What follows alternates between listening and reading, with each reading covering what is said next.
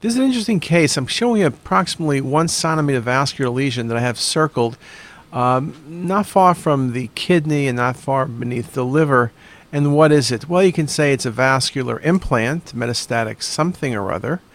And then you look hard and you say, well, there's no spleen present. At least I don't see a spleen. And I'm going to tell you there's no spleen present. So remember that point.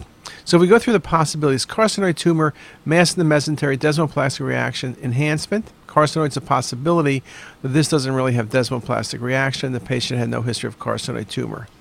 Lymphoma, you get mesenteric nodes, but solitary nodule, I don't think so. Sarcoidosis, the same thing. We can see it in the abdomen, though a node away from the parotid region would be rare.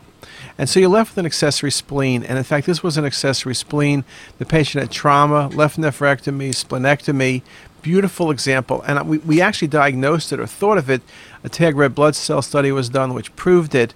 But again, vascular lesions in patients who've had trauma, splenectomy, remember, they can present as nodules in the chest, looking like Mets or a primary tumor. They can present in the pelvis. They can present almost anywhere.